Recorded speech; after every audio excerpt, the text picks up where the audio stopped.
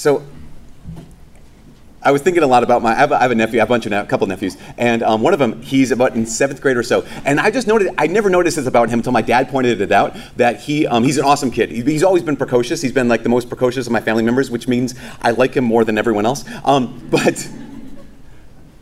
But he's, you know those people in your life who are noisemakers? Like in the sense that they can't like sit there and just be quiet.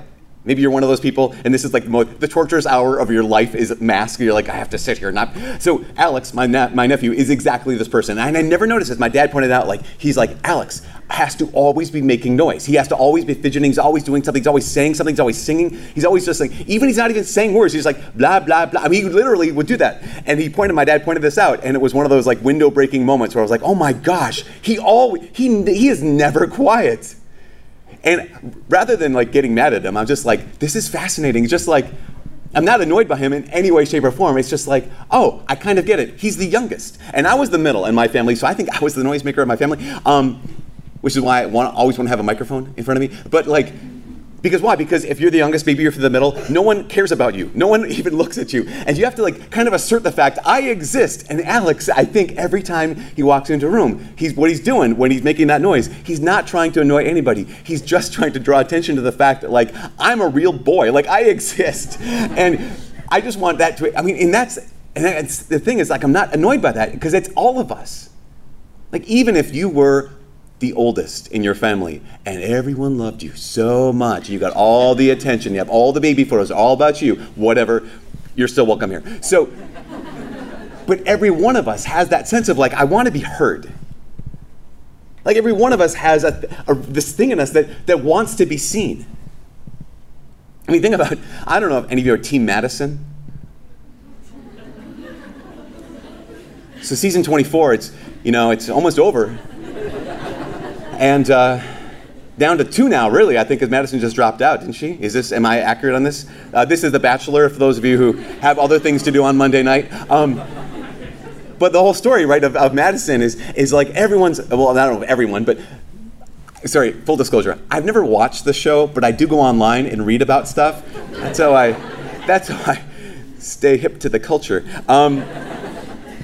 As far as I understand it, Madison is the good girl. Is this kind of like my accurate assessment of this? Like Madison is the one who's like, you're kind of like, why are you on this show?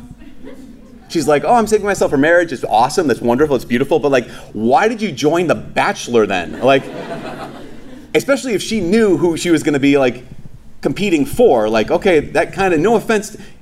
Whatever, we're going to leave right there. So she's, it's so interesting that if you know the story, she kind of, again, she's the good one of all the bachelorettes, essentially. And you ask the question, like, okay, so that's so great, and why didn't you choose her, and all these kind of things. But my question is, again, it goes back to this. Madison, why are you on this show? And the answer is so obvious. The answer is like, the answer is the reason why everyone's on the show. To find love. No, false. That's what you write down when you're applying for the show.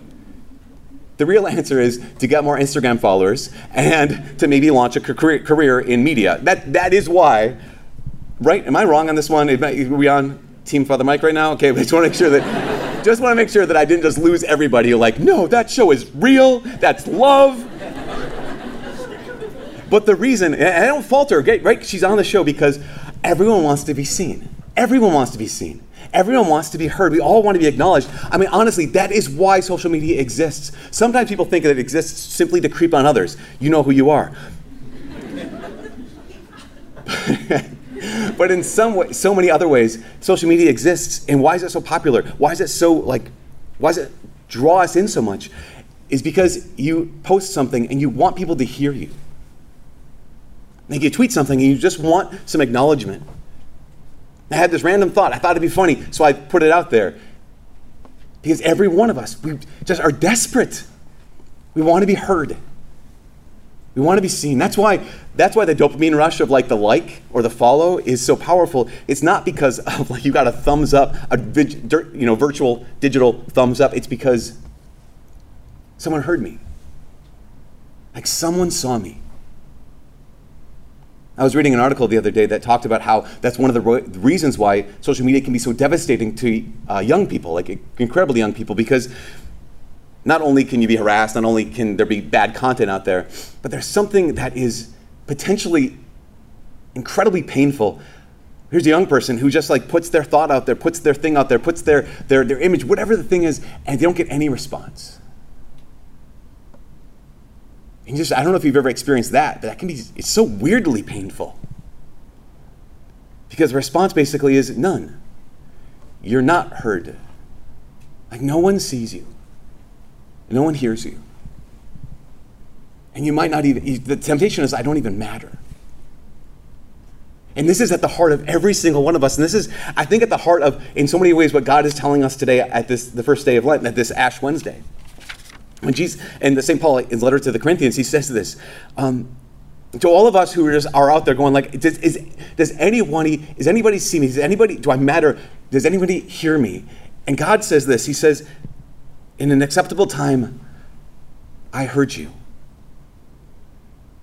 Here's the Lord's declaration over like everyone here is that, no, actually, I do hear you. In an acceptable time, the day of salvation, I helped you. Because it's this wound, this desire, this longing in every one of our hearts to be seen. What Jesus is saying in the gospel today is, he's like, I know the temptation you and I have is, will they see me? The temptation you and I have is I'm going to do that thing and I'll make that noise, sitting at the kitchen table. I'm just going to kind of sing a little bit and make some noise. And even if I get negative attention, it's some attention. And you see me now. But here's Jesus who says, actually, every time you pray, your Father sees you. Every time you do something for someone else, he sees you. Even every time you fast, you said no to the cupcake. Like, your Father sees that. And this is one of the heart of one of the hearts of the gospel. Is that even when no one else sees you, your dad sees you. Even when no one else hears you, your dad in heaven hears you. And even when you don't seem to matter to anyone else, Jesus is saying, actually, you matter to the Father. In fact, this is the challenge. This is one of the invitations of Ash Wednesday. You know, today's a fast day. You're like, oh, shoot. It's a day where we don't eat meat, we don't snack between meals, we have really, limited food. And sometimes we can look at that and say like, how ridiculous, does God even care? Are you kidding me? Okay, had some Tostitos, whatever. What does it matter? Or again, I said no to, like, someone offered me a burger and I said, oh no, I'll get the Filet-O-Fish instead. Like, doesn't it seem kind of silly on one hand that would even make a difference? Or even like, all Fridays in Lent are abstaining from meat. So we don't eat meat on Fridays during Lent. And that's kind of one of those things where it's like, oh, that seems silly. Why would that even make a difference? Or whatever it is that you planned on doing for Lent. Even like my older sister I mentioned before, who gave up watermelon for Lent. Like, what a heroic sacrifice. That's Alex's mom, by the way. She's just one of those things. Why would that even make a difference? And what Jesus is saying today in the gospel, he's saying that even if you gave up watermelon for Lent, even if you just said an easy no to the piece of cake today, even if you said an easy no to whatever that hot dog, I don't know what it was, the Father sees that. Whatever it is that you're going to do for Lent, like I'm going to do 5 extra minutes of prayer. That might not be impressive to anyone around you, but your dad in heaven sees that and says, that matters to me. I don't know if you've ever stopped to realize that fact. That what might be completely unimpressive to everyone around us, the Father sees it. And he says, that matters to me. Because ultimately, our dad in heaven, he sees you. And what he's saying is, you matter to me. And it's one of the reasons even why, this is the last thing, it's one of the reasons even why we have like ashes on our forehead. Not just to be weird and like have people to identify the Catholics in the room, like, or you're in the room, so I guess there you are. Someone once told me that it was like before they had CatholicMatch.com, it was the way you could say, oh, hey, you're Catholic, you were at Mass today, I can tell now. you want to not have meat later? But we have those ashes on our forehead not to proclaim to the world that we're better than anyone else. We don't have ashes on our forehead to proclaim that we're doing anything special, that we're anything special. In fact, the ashes mean that, like, I know that my decisions matter and I've made some bad decisions. That's what the ashes are. It's something good that's been broken down, it's been burnt up. The ashes in so many ways represent our sins.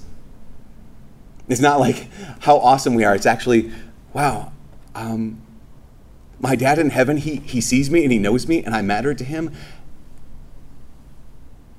And I've failed. That the ashes, they mean that I'm a sinner. But as you know this, they're in the shape of a cross.